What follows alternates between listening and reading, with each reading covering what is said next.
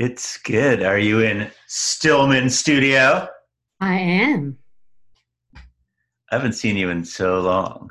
I know. You look good. You look good too. Oh, thanks. What's going on?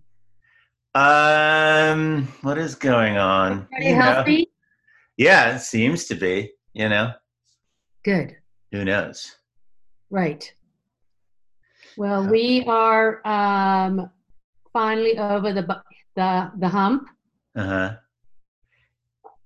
Jonah is better, That's good. and everybody's feeling good That's good. And the rest of you are healthy so far. so far. I was the only one here with him when he was sick. I see. Yeah, so that was good. All right. So before we get into that, I need to ask you, because I need to let people know how we know each other. Okay. Like most of my relatives, I call you a cousin. I have zero fucking idea how we're actually I related. know it's so funny because Sadie asked me yesterday. She said to me, "Is Barack my cousin too?" And I was like, "Yep, but I'm not sure." Kristen says just so, so it's your mother, mm-hmm, and my mother mm-hmm. Like are ninth cousins. no, not ninth. I don't think so. I think they're like maybe second cousins. Okay, so we're like third or Yeah, fourth. yeah. Yeah. Kristen says that basically all Jews are cousins. So, there's that. That's kind of like I just don't know. I just don't know. I just don't know. Right. But No, anyway, I don't know, but we should ask, actually. all right. We really should ask. I'll ask my mom. Okay, so tell me how this is going to go. Are you like editing this after the fact? Oh, you are. Okay, Yeah, cool. don't worry. It's going to end Right. up, we'll probably talk for like half an hour and it'll end up being like 5 or 6 minutes. Okay, Or less if you suck. okay, which is possible. It's possible. Um, okay, Yeah, but before we start, can I just run and pee quickly? I was on my please, way please. when you. And don't take as some people have done who are new to Zooming, don't take your laptop with you. Right, right. Okay, Okay, I'll be right back. bye. Nor your microphone. Right. Okay, I'm coming.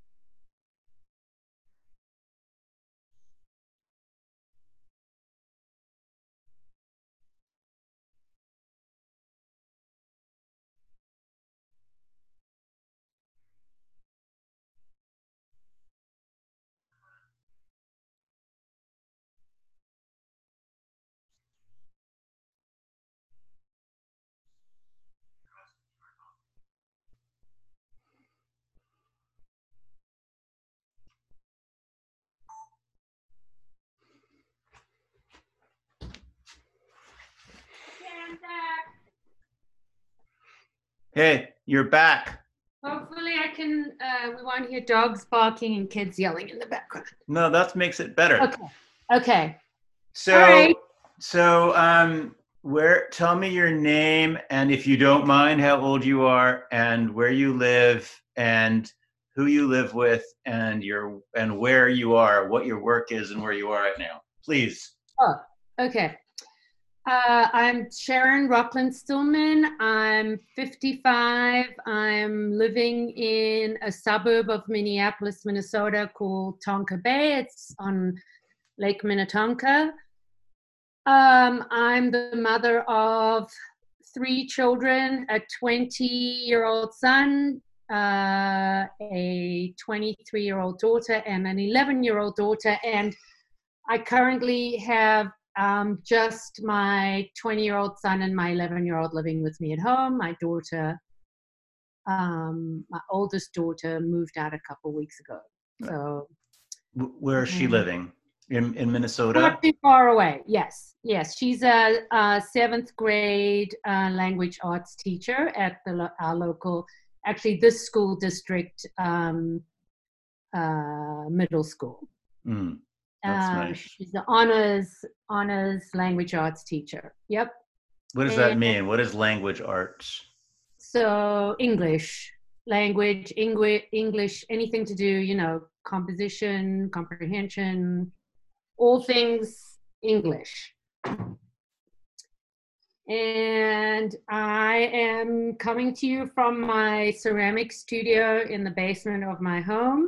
And I've been pretty much working as a ceramic sculptor for the past 3-4 years.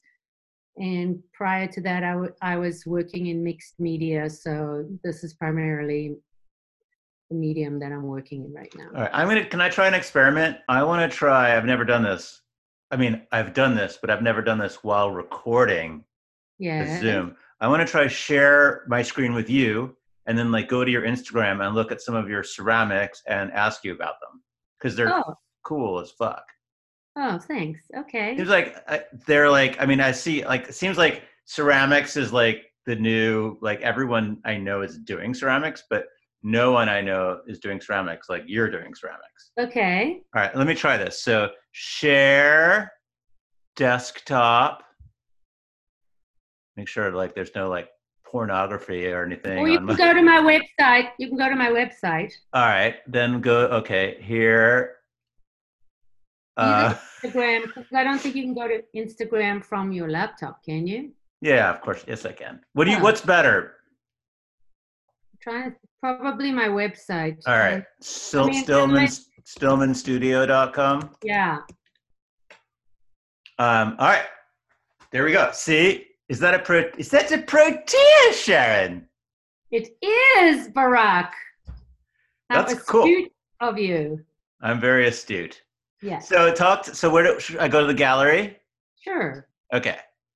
So, wow. See, that's just cool. I mean, how did you get the idea to do these super delicate? So, I, unlike not most, but a lot of ceramic artists, don't work on the wheel. I don't make bowls and mugs and platters. I hand build.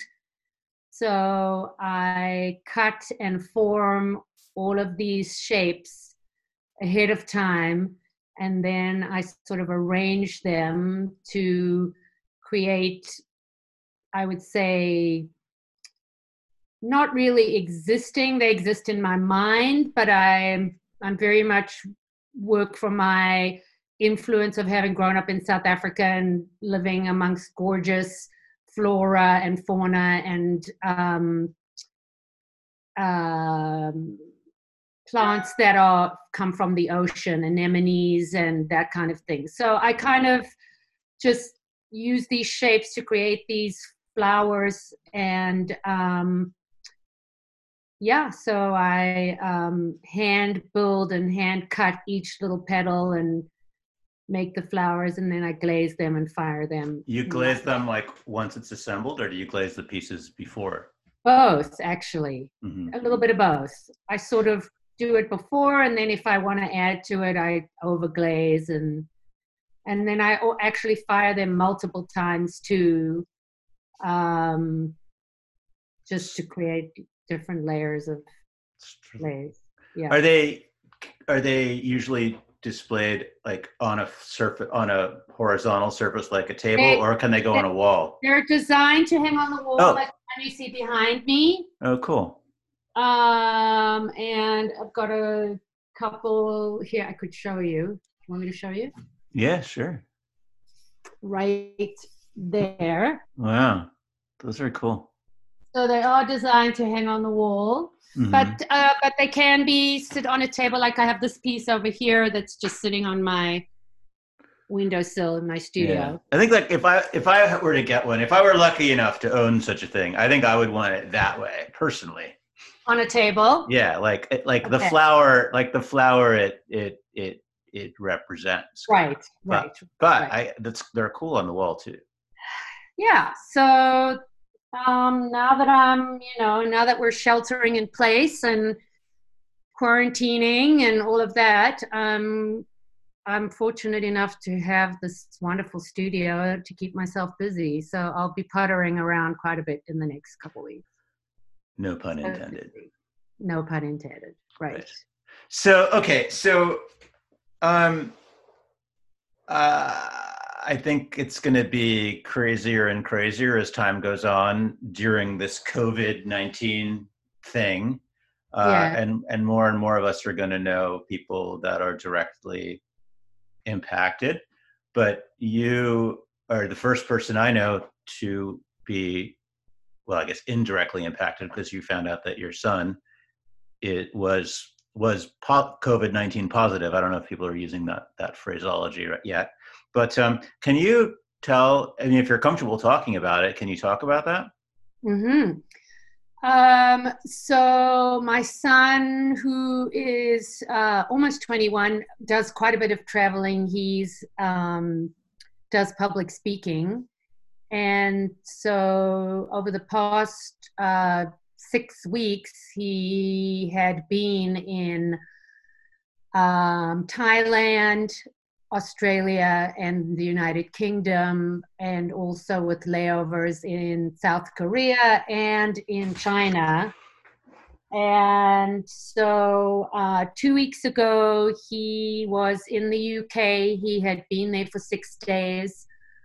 And on the last day, on his way to fly home, he called me from London, and he said that he didn't feel good.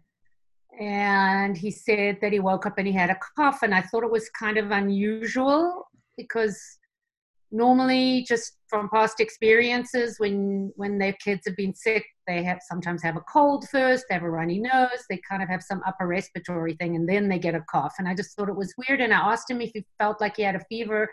He said he didn't, and he never had a thermometer, and he just had a cough. So he got on the plane to come home, and I just kind of took it upon myself to call a pediatrician and just ask them their thoughts about it. And I described that he said he had a cough and he didn't feel great. And so they said, well, when he lands, why don't you check in and see how he's doing and then give us a call?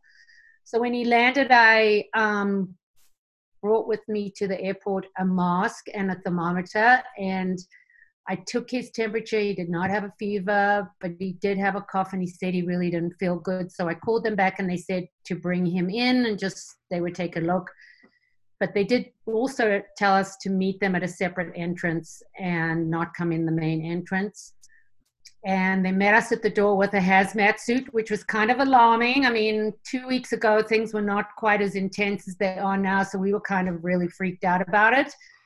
And they took us into a room, and the nurse was in a hazmat suit, and the doctor was too. And they asked him a bunch of questions. And first they actually did a flu test, because I guess that's kind of protocol right now to make sure that it's not flu. And fortunately, we could wait for those results, which only took about 10-15 minutes. That came back negative. And then the doctor just felt, based on where he had been and where he had traveled, that she wanted to test him for COVID-19. So they went ahead and they did that. So wait, sorry. They had that test right there at the doctor's office? They did, which also is kind of surprising. I mean, it was a pediatrician's office, right? Mm-hmm. And kids are not really typically getting it. And actually, he's kind of almost aged out of the pediatrician's office, but I just called because I happen to know them really well. And it was they're close to home and on the way from the airport. And I just thought I'll just call. So the fact that they had the test was also really surprising. Maybe your pediatrician is doctor to like the local NBA team or something. Anyway, so they did this nasal swab and throat swab, and he spit into a jar, and then they took us out this back door, and they said to us that both he and I needed to go into quarantine until we got the test results, which they said would be 24 to 48 hours. And this was now March 11th, which was a Wednesday. And we waited Thursday and Friday, and as the days went by, he got sicker and sicker. He then proceeded to have a very sore throat, horrible body aches, and 24 hours went by, 48 hours went by. Finally, on the Saturday, which was the 14th, in the late afternoon, we got a call, and they did, in fact, that he tested positive, which was shocking. I mean, I didn't think he had it. You know, yeah, he had a sore throat and he had the body aches. It just seemed that it wasn't going to be possible, but he did, in fact, test positive. Can I ask you a sort of mundane question, but the nasal swab? Yes. How deep did they have to go? He said that it was extremely painful, and he felt like it almost touched his eyeballs. It was so deep. Like he said, he felt pain from the actual nasal swab for like almost an hour later. That it was so deep. Yeah. Yeah. So, and then one time in college, I had to have one of those, like, you know, Q-tips stuck up my urethra. That was no fun, but I feel like the nasal swab would be, I forget why. I forget what college STD or STI was in question. But yeah, the nasal swab sounds very, you're welcome. You know, I'm asking you to share some pretty intense stuff. I feel like I have to level the playing field. Right. Okay, so he felt. Yeah. So. But were you with him when they did the nasal swab? And was he calm? Like, was he calm about it? Yeah, well, they made him sit on like a table with a wall so that he didn't like back up like this, you know. They wanted to make sure that they got it. Yeah. Right. Yeah, he said it was uncomfortable. Definitely uncomfortable. Okay, so then now you knew, and what was the, like, just quickly, like, what was the kind of the trajectory of his symptoms and his feeling? Yeah, so, you know, started with the headache in the UK and a cough, dry cough. Progressed to a very sore throat and horrible body aches, legs, back, arms, complete body aches. Then also lack of appetite, no smell or taste. And then he did develop a fever.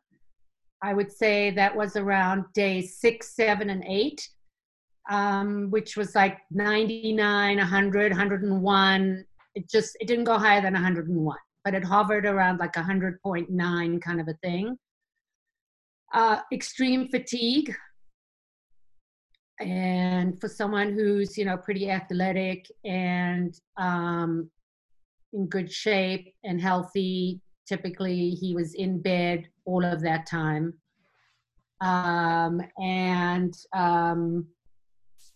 He's got a very high threshold of pain, and he just said that his body ached. And I was giving him Advil to begin with, but then all of a sudden all those studies came out and people started emailing me saying, don't give ibuprofen. That study, people were saying, who had experienced it in Europe, that they felt it made it worse, so we switched to Tylenol, and Tylenol did help. And also, during the course of this, we did also start an antibiotic for amoxicillin, because they thought, I called and they said he may have strep throat, because his throat was so sore. And he said that helped too.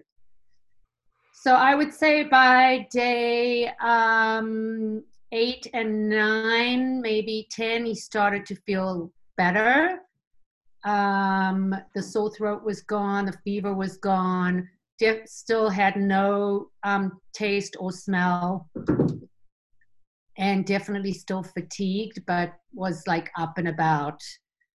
And by day 12, he was feeling like a lot better. And that was when we got a call from the health department. And by the way, the Department of Health in Minnesota has been actually me still and him having us take our temperature twice a day and log it through a survey that they sent us online. Mm-hmm. So How was your, so it sounds like your experience with the pediatrician was actually pretty, well, kind of shockingly good. Like, yes, yes, what yes. about with other aspects of the health ecosystem there, like the Department of Health, et I mean, cetera? I would say our initial phone call with the health department, which was actually 10 minutes after we got the result saying that that he was positive, which was a 45-minute sort of like an intake call where we spoke to like a senior epidemiologist at the Minnesota Department of Health. A very thorough line of questioning and answering questions. And then after that, for the first, I think maybe the first 5 days, we got a phone call every day from somebody, but I felt like those were sort of like maybe college age kids who were given a questionnaire that they like, just a form that they needed to call and ask questions. It was nothing like they weren't really able to answer any questions I had. I felt like I got way more from calling a pediatrician and talking to a triage nurse or the doctor herself. Well, yeah, So, it seems like those calls were more for surveying back up to right, the, like for right. And the Minnesota, and they did give us a number to call, an emergency number, like during the week and on the weekends if we needed to. And I was specifically told that if I had symptoms that I needed to be seen. And then also during the course of this time, there was a day where I didn't feel great. And so they scheduled me to have a test, and I was given a time to go through one of those drive-through tests. And then the night before, they called and canceled it. And Minnesota announced that they were not doing any more testing, only to healthcare workers and to people who were already in the hospital with symptoms. So unless I actually had symptoms, I was not to go and get tested. Wow. So I've never been tested, but it's been, yesterday was 14 days. Wednesday was 14 days. So I'm now 16 days from exposure, and I've not, thank God, had any symptoms. Mm. And I'm still being monitored by the health department. Tomorrow's my last day. Mm. Can you tell me a story or two? I mean, there must have been like some terrifying moments. There must have been some, I assume maybe some funny moments. I don't know. Like, what can you tell me some stories from those days when you guys were like?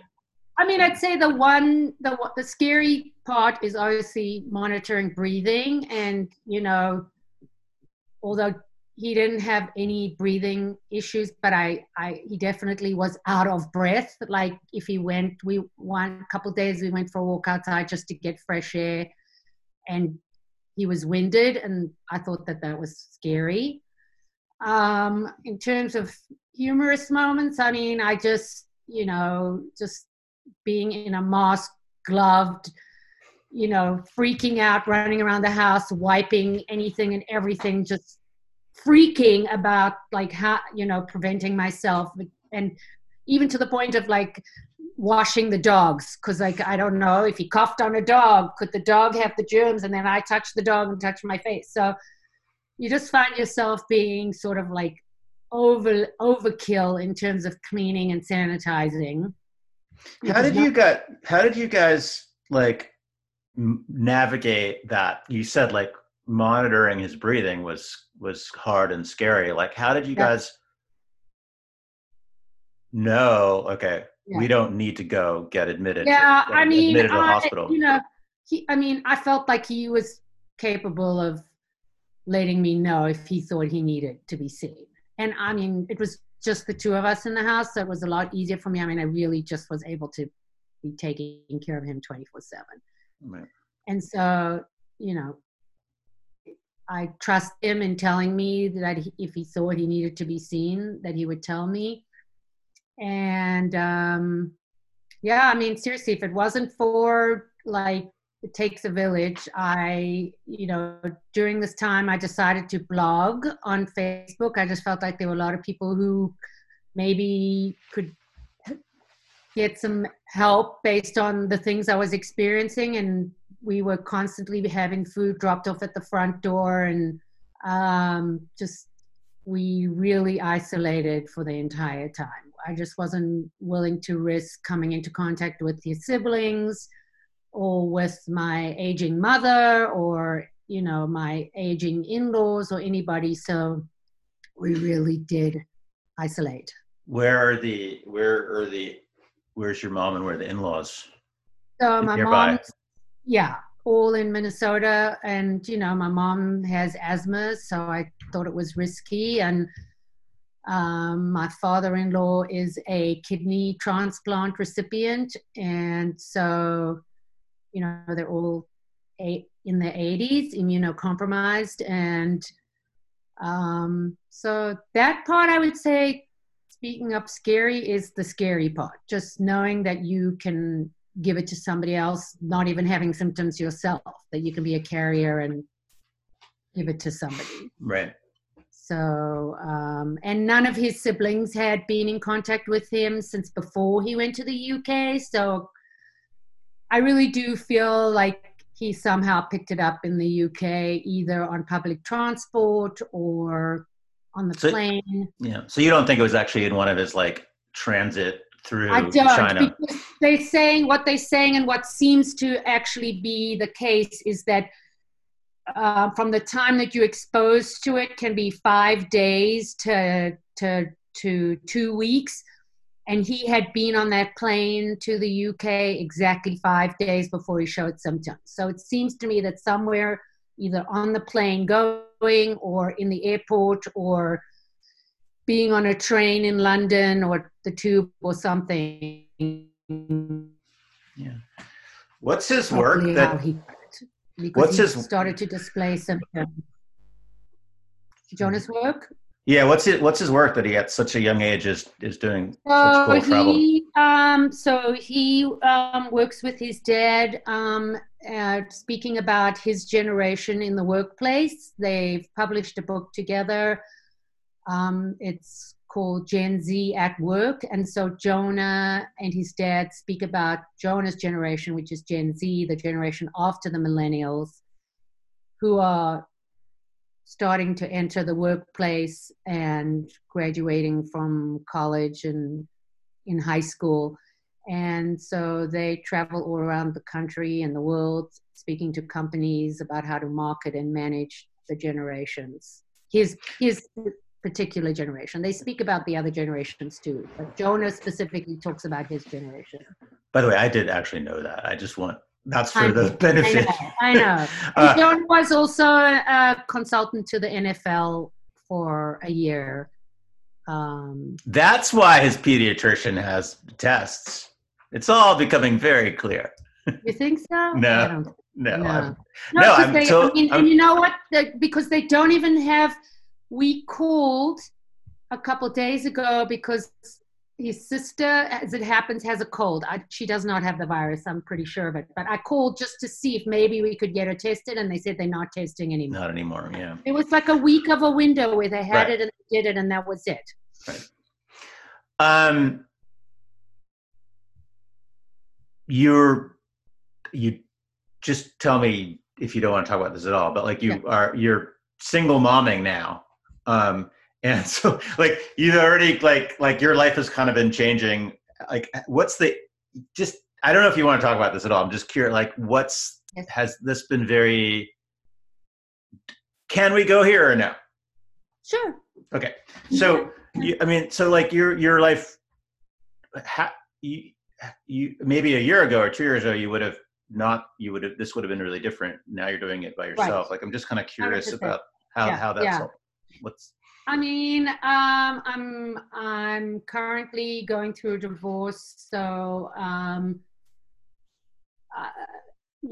typically I've been a stay-at-home mom anyway, and I'm the primary caregiver to the kids. So I guess it's not really different in terms of me taking care of sick kids. I'm used to it, and it's what I've always done.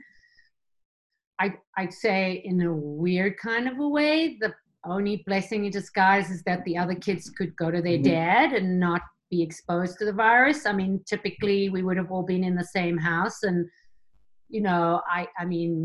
Jonah was isolated to his own room and bathroom, but yeah, I think it just, the stress of being on my own and being at night specifically is scary, just knowing that you're the only person in the house and God forbid there's an emergency, and sort of being mentally prepared. And I think that more than the physical taxation of taking care of someone who's sick, who's got a virus that's extremely contagious, that you are the primary caregiver, you know, you're feeding them, you're taking care of them, you want to make sure that they feel good, and you're in direct contact with them, but at the same time you're dealing with someone that's something that's so contagious, and trying to prevent yourself from getting it. So that it sort of like hit me, I would say maybe 2 days ago, the mental taxation of it, and just how completely exhausted I was. I think just not even realizing how stressful it was, just the whole taking care of, trying not to get it, and being on my own sort of thing. So yeah, that's different, and that's, I guess, the sucky part of being a single parent. And I was married for 25 years, so I'm not used to really being on my own. So it's all new, figuring it out. Was he not traveling with his dad? Mm-mm. No, he was on his own. Yeah. Yeah. So. Yeah. I don't really know what else. I mean, what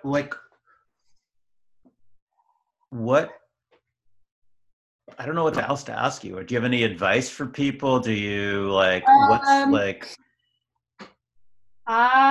Well, here's my advice. I think the lesson to be learned is that it seems like what we're hearing and seeing through the media is that this generation of kids are getting are getting sick, but the symptoms are mild. And so I think that that's maybe letting them think that it's okay not to be following rules and listening to advice of self-isolating, quarantining, and taking it seriously. I mean, you've heard about kids who are spring breaking on beaches and still out and about.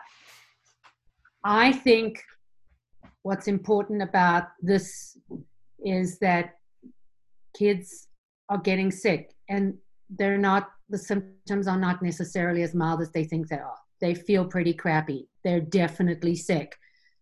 They should be isolating. They should be quarantining. They should be taking this seriously. Yeah. And I think not only if for their own health, but specifically for spreading it to their parents and their grandparents. Because even though, let's say, they don't have symptoms, or they don't experience, as drastic symptoms as people who are older, they can still give it to their siblings and other people. And that's what scares me, is that, they think they're invincible. They think they're going to be fine.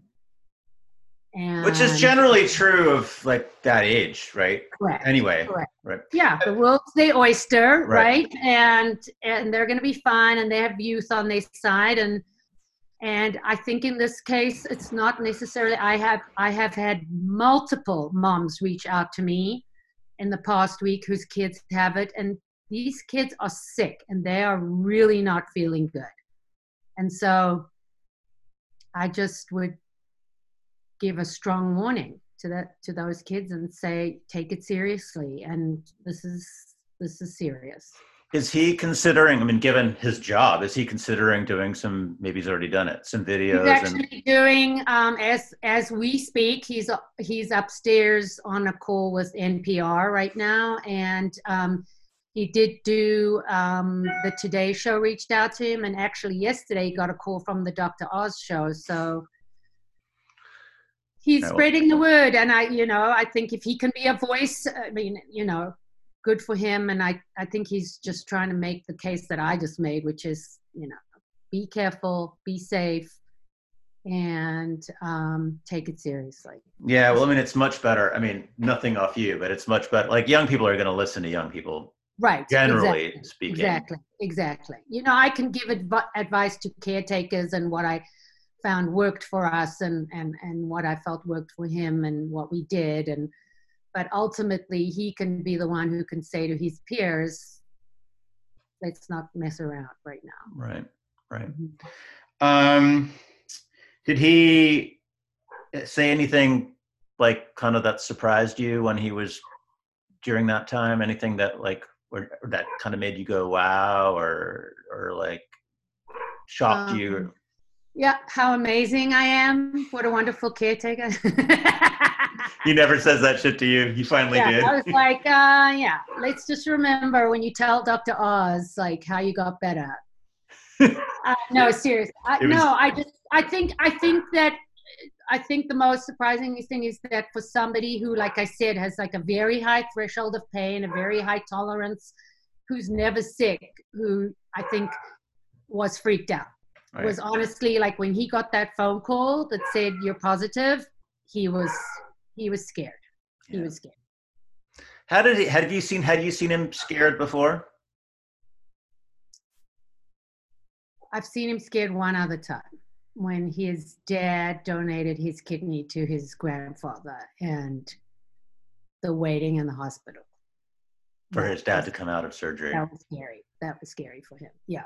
So was it, and they were, how does he, I mean, how does his fear manifest? Emotional. I mean, just like the emotional toll and when everything was okay, the emotional aspect of it. Yeah. All right. Yeah. Is there anything, I haven't, first of all, let's see if people will be listening on NPR later and they'll hear the same dog barking. That's how these interviews will be connected. Like I said, I know that was but he's going to be on All Things Considered. I don't know when. If it was live, I don't know when. But well, cool. That's awesome. Yeah. Anything I've not asked you about that you want to talk about? No, I mean, the only thing I can say is, starting tonight at midnight, Minnesota's going into shelter in place. And I don't think that that's strong enough. I think that we should be in a lockdown. I do think the only way to flatten this curve and stop this virus from spreading, because I went out this morning at the crack of dawn to get groceries, knowing that we're going to be sheltering in place, and people just seem to be going about their business and not really. I don't know. I don't know what it's going to take for people to realize how serious this is. So, are you going to be standing on a street corner with a big sign? Right. Like, nope. Take this seriously. I'm going to be staying home. I went to the grocery store with a mask and rubber gloves, and I came home and I sanitized all the fruits and vegetables and washed everything. And maybe it's overkill, but I'm just not willing to risk it. Yeah. Well, you've lived through it, like most people. Yeah, I mean, right. I mean, look, I would love to just keep talking to you, but I kind of want to, what I've learned is that, like, for every extra minute I talk, like, it's like an extra hour of editing. Okay. So we're good. We're good. So, salam alaikum. Thanks. Mwah. Love you. Hang in there. All right. Yeah. Give my love to Kristen and the boys and Mom. And Fritz. Right. Peace. Love you. Love you too. Bye.